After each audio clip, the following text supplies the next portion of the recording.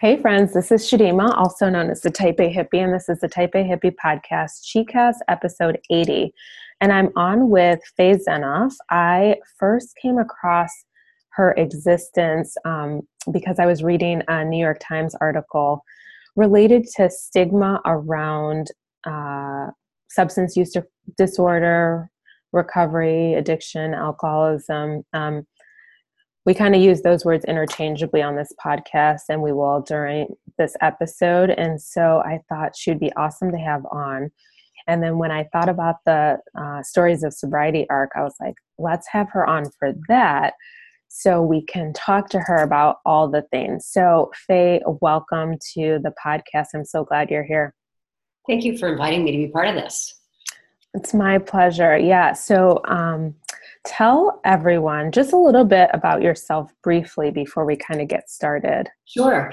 So I am a 51-year-old woman. I live in Northern California. I'm the mother of two grown daughters. I work full-time in the role of executive director of an organization called Center for Open Recovery, based out of San Francisco. I feel healthy and happy. I have a spiritual life. I have love in my life. I try to be of service. That's... I love it. I love it. I have love in my life. That's such a beautiful statement because that's not always how people feel. So tell us a little bit about what your life was like before now, Yeah. Thanks. So I want to say, first of all, I didn't get sober. I'm an alcoholic in recovery. And I usually just talk about being a person in recovery because the form of addiction to me is irrelevant. Sure. I didn't get sober until I was 40 years old. So my life prior to getting sober was a very high functioning person because of the life I was born into. I was really blessed and lucky that I had a support system around me to make sure, at least on the outside, I always was achieving. So I was born in New York City. I was born into a family. Father was a professor. Mother was a psychotherapist, two older brothers. And in time, I began to learn that there was some chaos in family, but that was private. And, we presented really well to the public. Sure. And then when I was a teenager, my eldest brother, whose name is Victor, he was kind of a deadhead and he was a boundary pusher. He had just graduated high school and he died a week before his 18th birthday. Mm-hmm. And he was up in Yosemite and he fell to his death.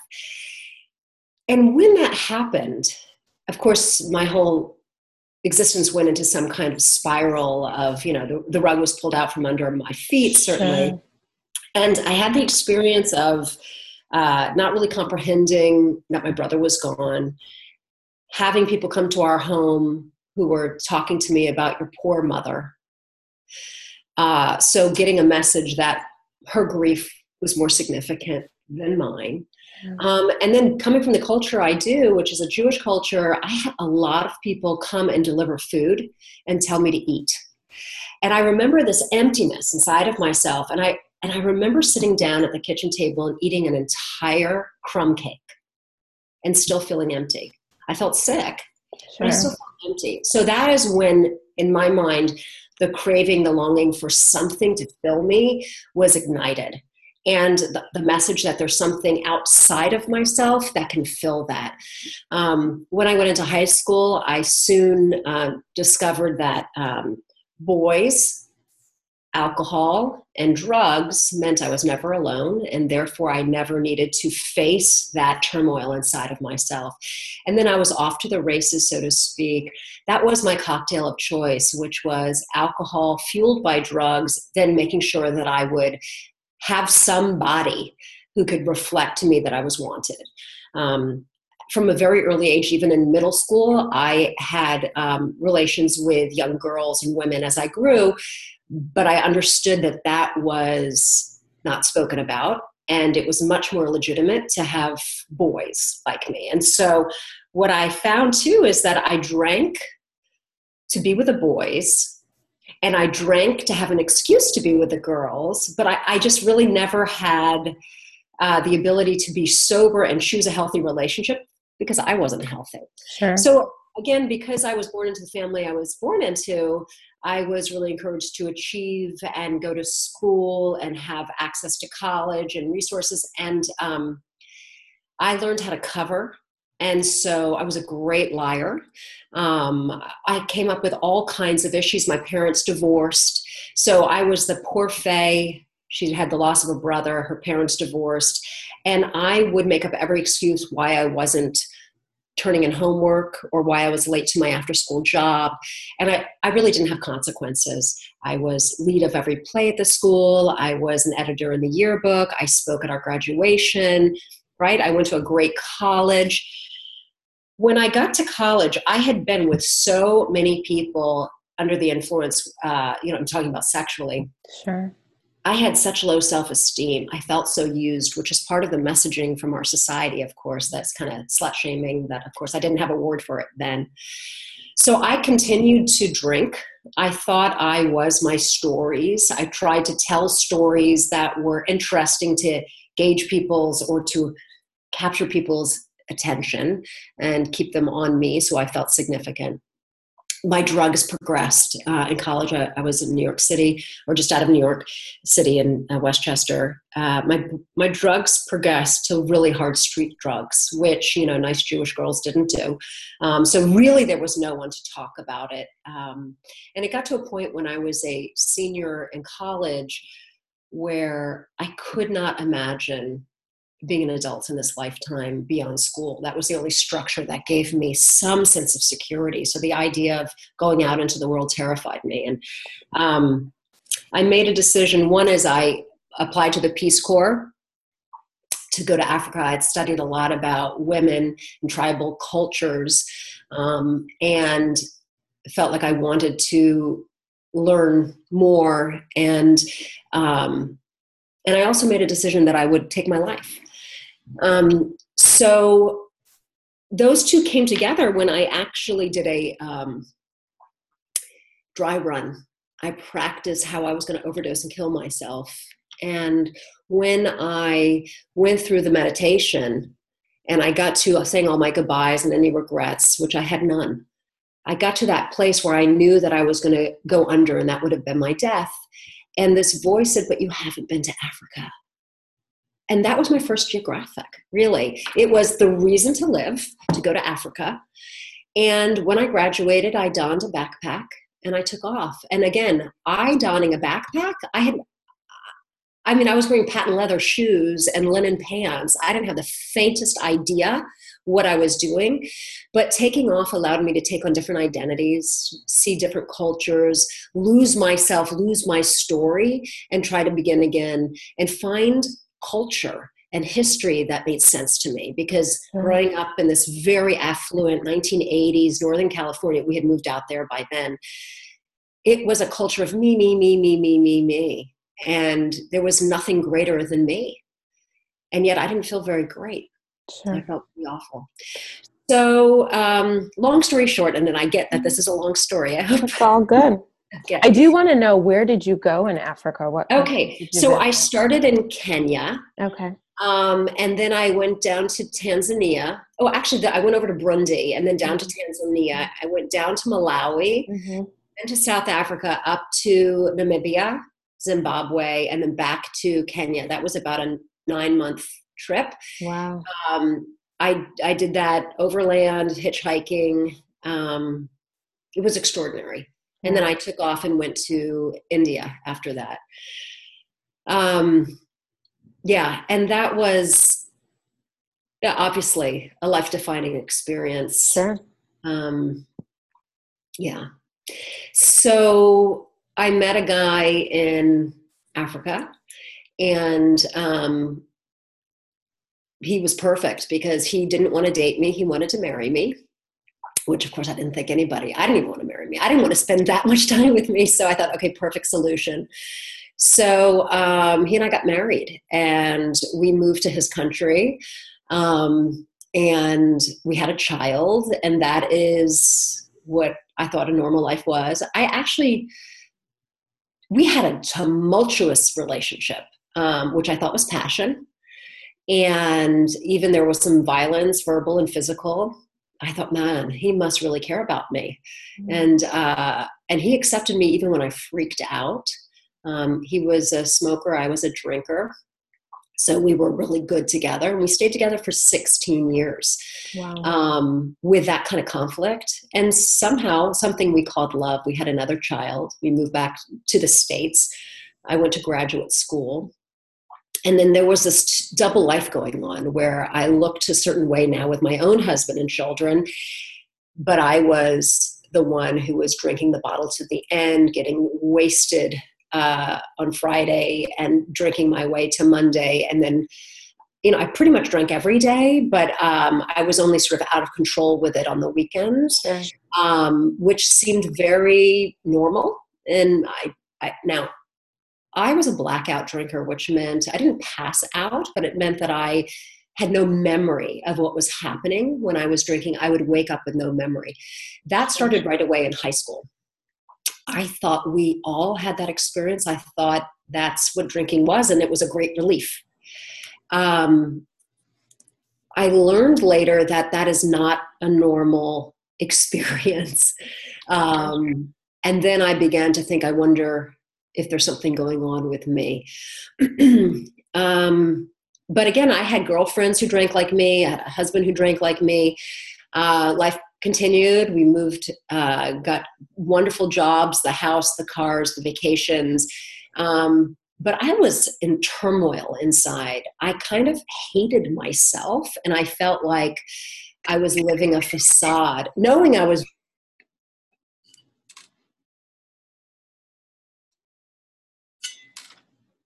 never dealt with, and the grief I had never dealt with, and I had a raging temper that I didn't know how to control, and that continued. And I had success in my career, and my kids went to school, and and then I realized that my husband at the time was my problem, and that if I could get rid of him, everything would be great, because I had everything else. I had the job, I had the house, I had the friends.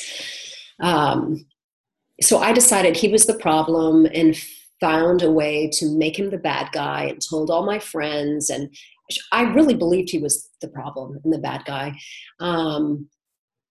And our marriage ended, and the chaos got even greater. I started dating a woman. There was huge backlash in my community. I was drinking more and more. I really didn't feel like being a parent. Like, I really kind of abandoned my kids. And I went back into a spiral like I was in high school.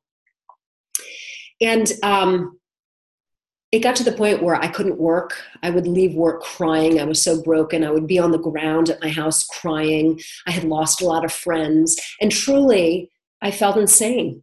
I could not understand what was the matter with me. And I had done everything. I had gone to retreats. I had learned meditation. I had gone to spas. I had gotten in amazing shape. I had cut out sugar. I cut out flour. I stopped dating for a while. I did not stop drinking. I could not stop drinking. And I didn't see the correlation. When things got really difficult in that relationship, about a year and a half after my divorce, I literally called out, excuse me, let me have a sip of water. Sure. I called out to God. I fell on my knees, and I had grown up Jewish, knew that I had a religion, always believed in a God, but had never really called out to a God. But it was maybe the first moment that I came to recognize that I needed help from something beyond my best thinking, beyond my parents' best thinking, beyond a psychotherapist's best thinking. It was much greater than that. And I entered into a 12-step program, and I was so willing to follow directions and suggestions. Everything is a suggestion. There's no rules. but I wanted what these people had, which was there was conviviality, there was joy, there was laughter, and there was total acceptance and familiarity of my insanity and where I had come from. There was no room for shame. There was no need to cover. And they showed me what they had done to rebuild a life, to build integrity, to repair the damage that had been created, to build self-esteem, to become the woman I wanted to become. And it took me about 3 years to hold my head up and show up again, to repair my relationship with my children, my ex-husband, to feel that I had something to offer of value. And, all of that was without using, which meant I now had to deal with being extraordinarily uncomfortable, not just from what I had done, but from my just existential angst of being alive. So I needed to learn, and I did learn how to live through discomfort, how to know it would change, how to know what tools I could use. And so began my recovery, which propelled me into a life, and it wasn't some ecstatic state, but it propelled me into a life and showed me a life that was truly what I had always wanted and didn't know how to frame, didn't know what to call it. Sometimes people talk to me about, did you have some kind of spiritual experience that woke you up? And I said, the crazy thing is I could be making dinner for my kids and be completely present and realize that I was so blessed that I would have this heart expansive moment that would overwhelm me.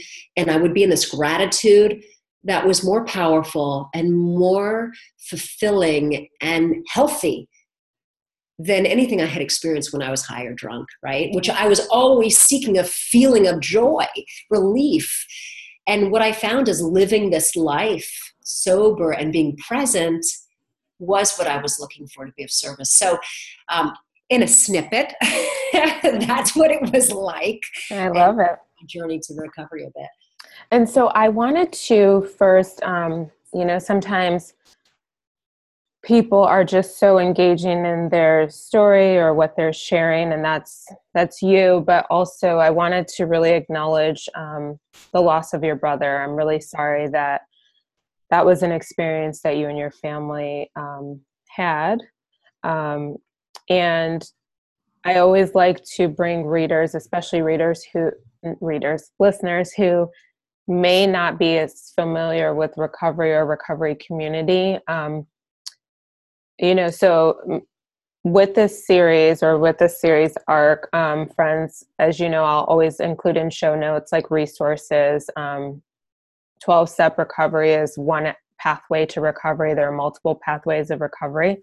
Additionally, when Faye was talking about blackouts, just to let you know what that is, someone who is in a blackout could be doing the things that you know them to do, like driving a car, ordering another beverage at the bar, eating, doing any number of things that they typically do in their day while in a blackout.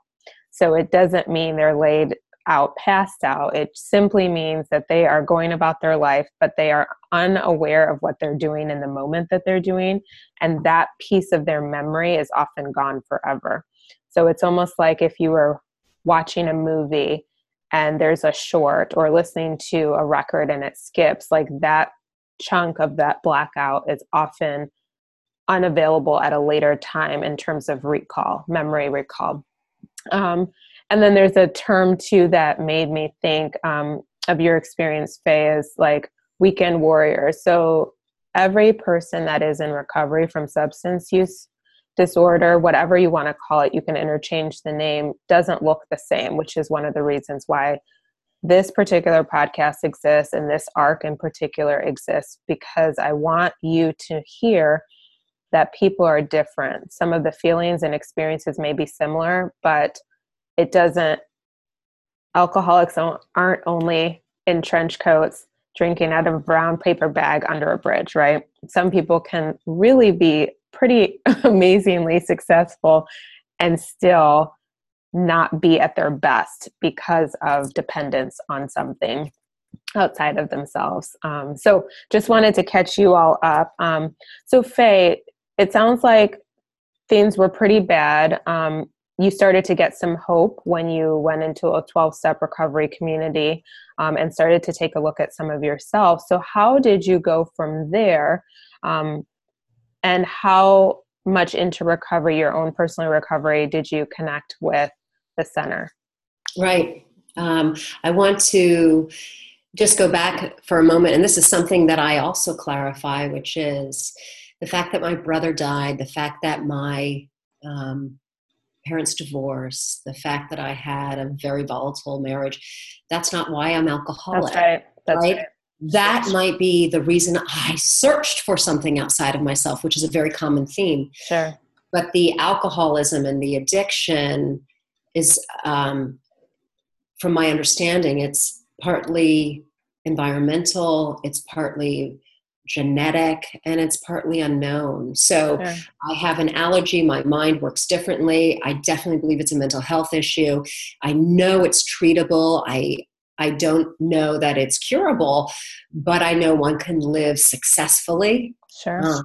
And with it. So how Thank you for clarifying that. That's really important for people to hear. So when I started getting sober, I left the work I had been doing when I came into the rooms, and I applied for a variety of jobs, and I was employed in the financial services, doing some private wealth management, which again was something that could prove to me and the rest of the world that I was smart and capable and can make lots of money, which was a cover for my low self-esteem. Culturally, I did not relate at all. I was respectful of that work, but I did not relate because my sobriety was about not what I could grab for myself, but about what I could offer to others, what meaning there is in service, and living each day with a meaning that had to do with providing for others. Not selflessness, but an awareness that I'm part of a greater whole. Very different than the 1980s me. So I lasted only about a year, but I had, bought the Prada shoes and took the first class flights and knew I could do that. I was smart enough and capable. But right after that, I could. There was the recession going on. I could not find a job, and here I was, a person with an MBA, and I could not find a job. And I had never imagined in my wildest dreams that I would be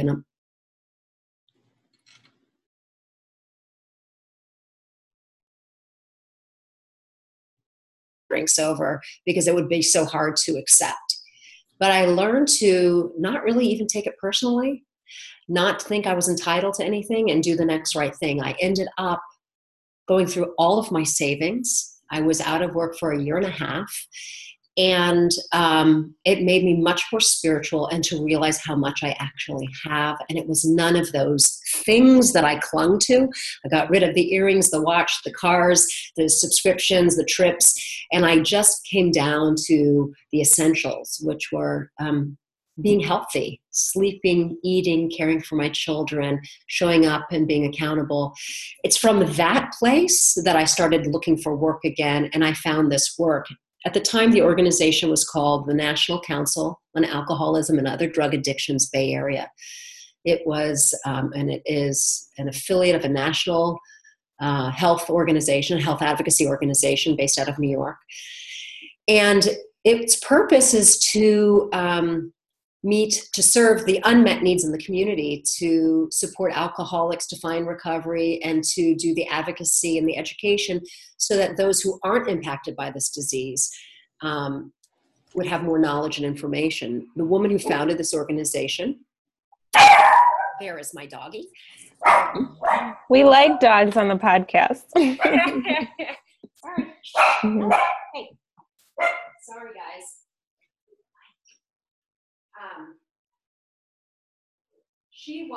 Marty Mann was the founder And she was, in my mind, this incredible badass. She was a woman who found recovery through Alcoholics Anonymous. She was a divorcee. She was a queer woman, and she understood stigma. And she founded this organization to do exactly that, advocacy and education. And actually, frankly, everything that AA at the time did not do because of the principles of that program, which is my understanding, purely one addict helping another addict, or one alcoholic helping another alcoholic, in a peer-based system of learning to live without that, being, captivated in that or imprisoned by the disease.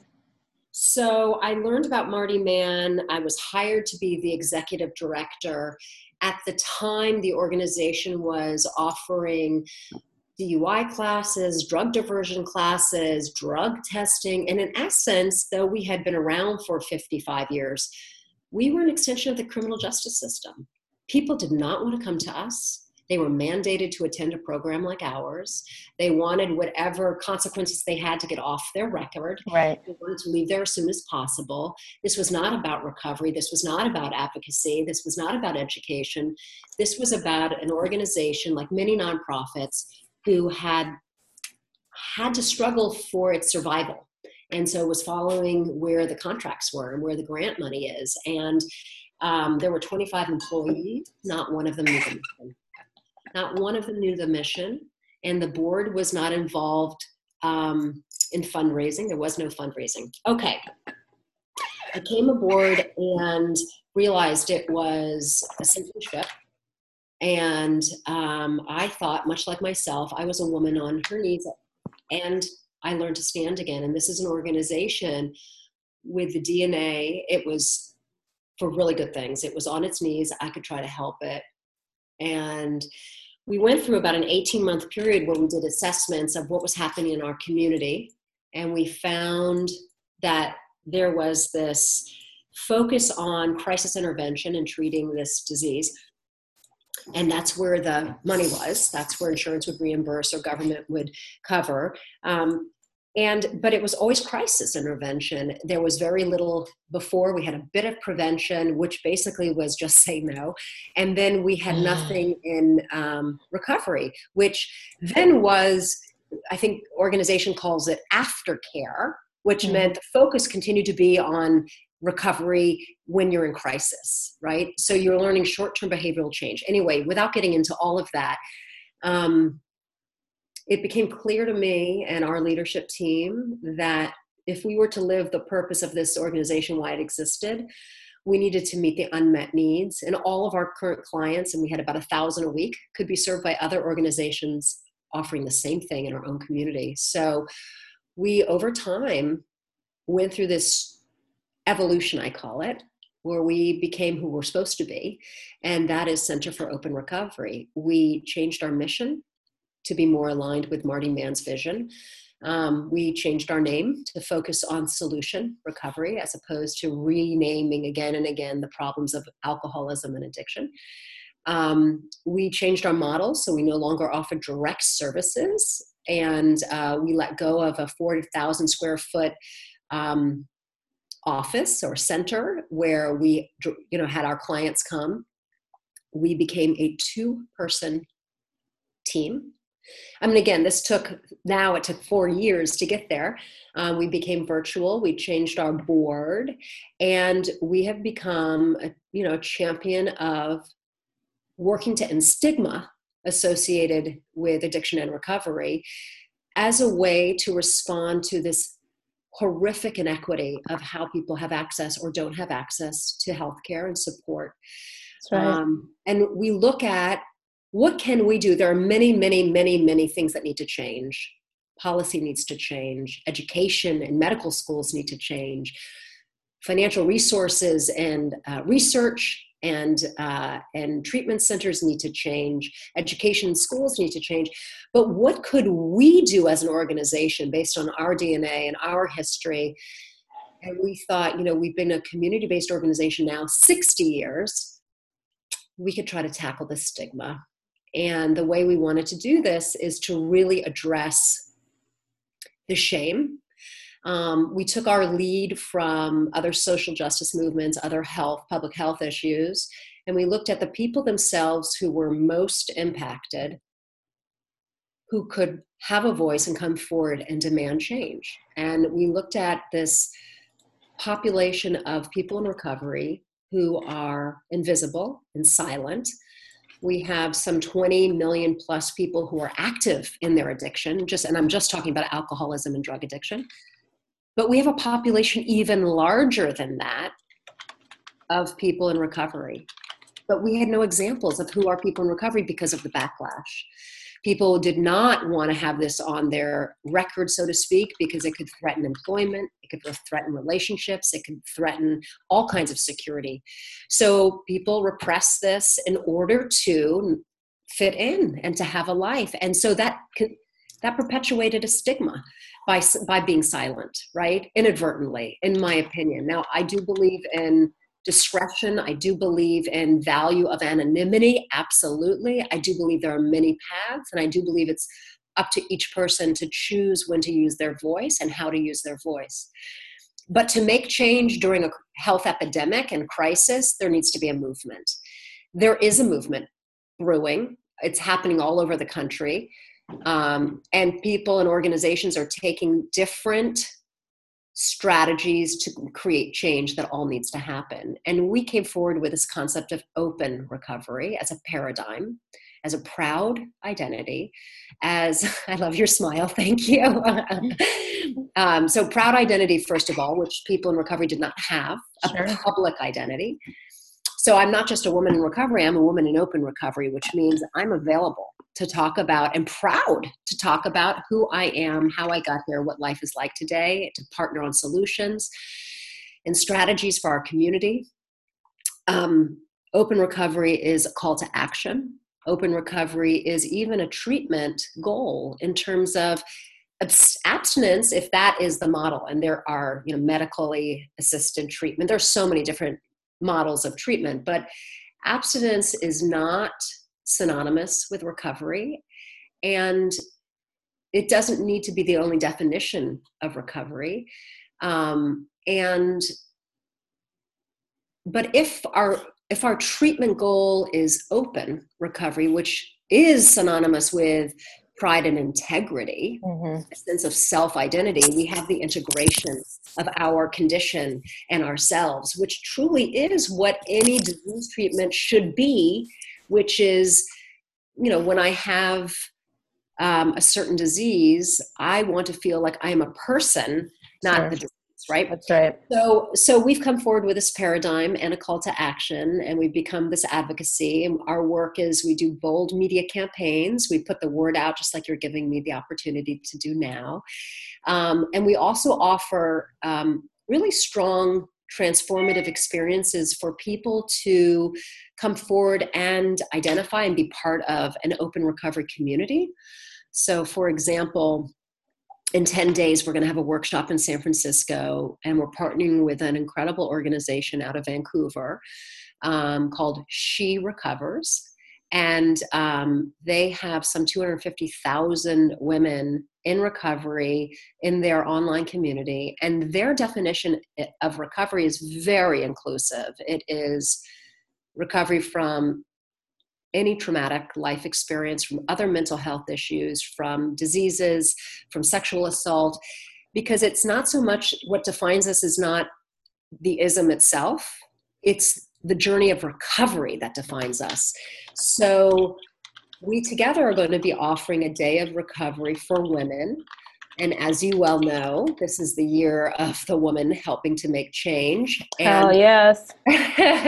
So, heal a woman, heal a family, right? So it'll be a day of inspirational speakers, of yoga meditation, of healthy foods, of connection, of safety, of beauty.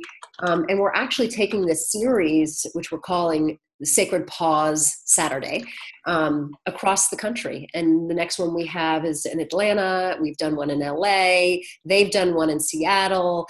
And we have plans to be in Chicago and Las Vegas within 2018. So that's an example of a transformative or empowering open recovery experience.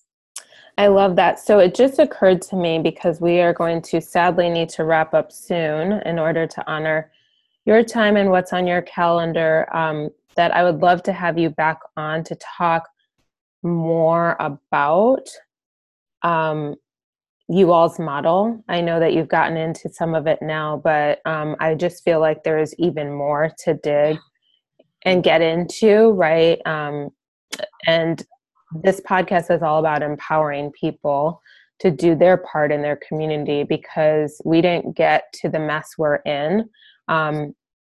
And I say this in terms of, we are in a mess, culturally, nationally, and yet I still feel a lot of hope. And the hashtag that I started in 2017 was Hope Rising.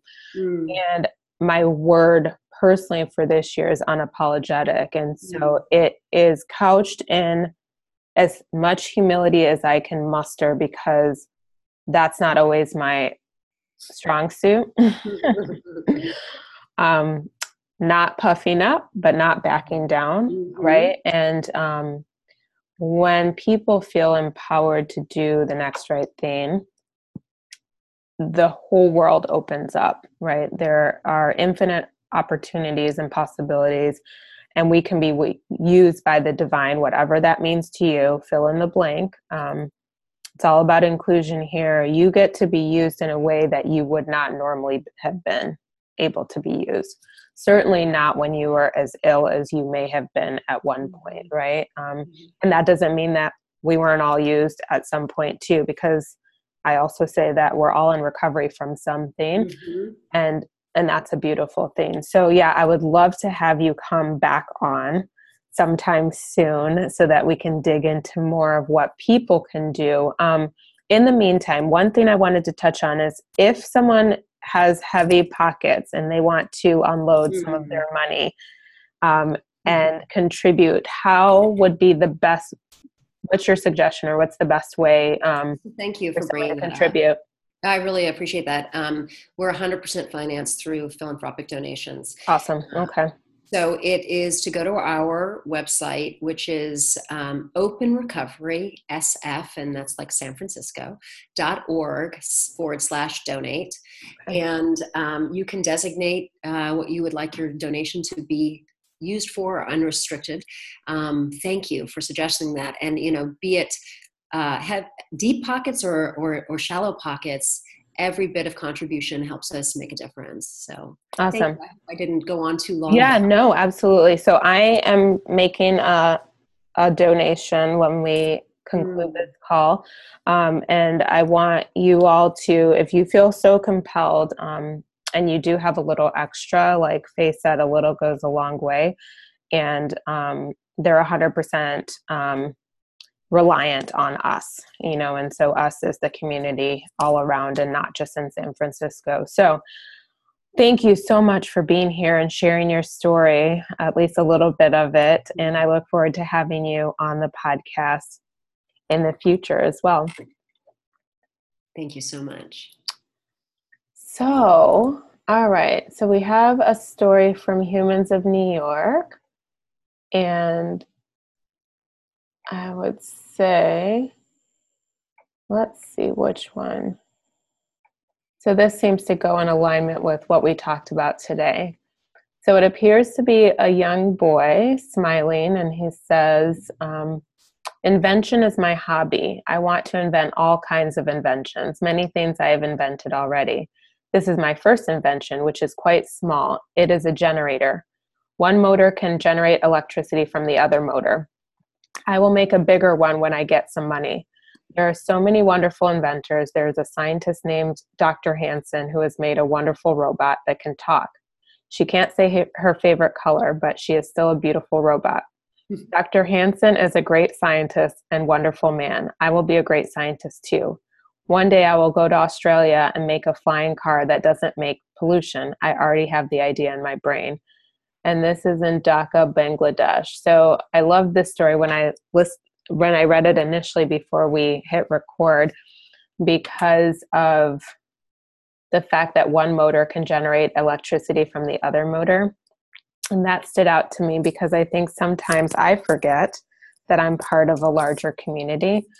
and no one's doing anything to me. Things are just happening, right? And that I have an impact on you and you have an impact on me, and we're all connected. So that was a really good reminder of that. All right, friends. So thank you all for being here and for supporting this podcast. If you want to make a financial thank you or support or love note to me, I'm at patreon.com/theTypeAhippie. And I just appreciate each and every one of you. Rate, review, share this podcast episode, let people know, and also reach out to me if there's anything that you want to hear on the podcast in terms of topics, in terms of guests. Always open to feedback. So I honor the place within you where the entire universe resides. I honor the place within you of love, of light, of truth, of peace. I honor the place within you where when you are in that place in you and I am in that place in me, there is only one of us. So my name is Chidima, also known as the Type A Hippie. This is the Type A Hippie podcast, ChiCast episode 80. Thanks so much. Have a gratitude-filled rest of your day. Namaste.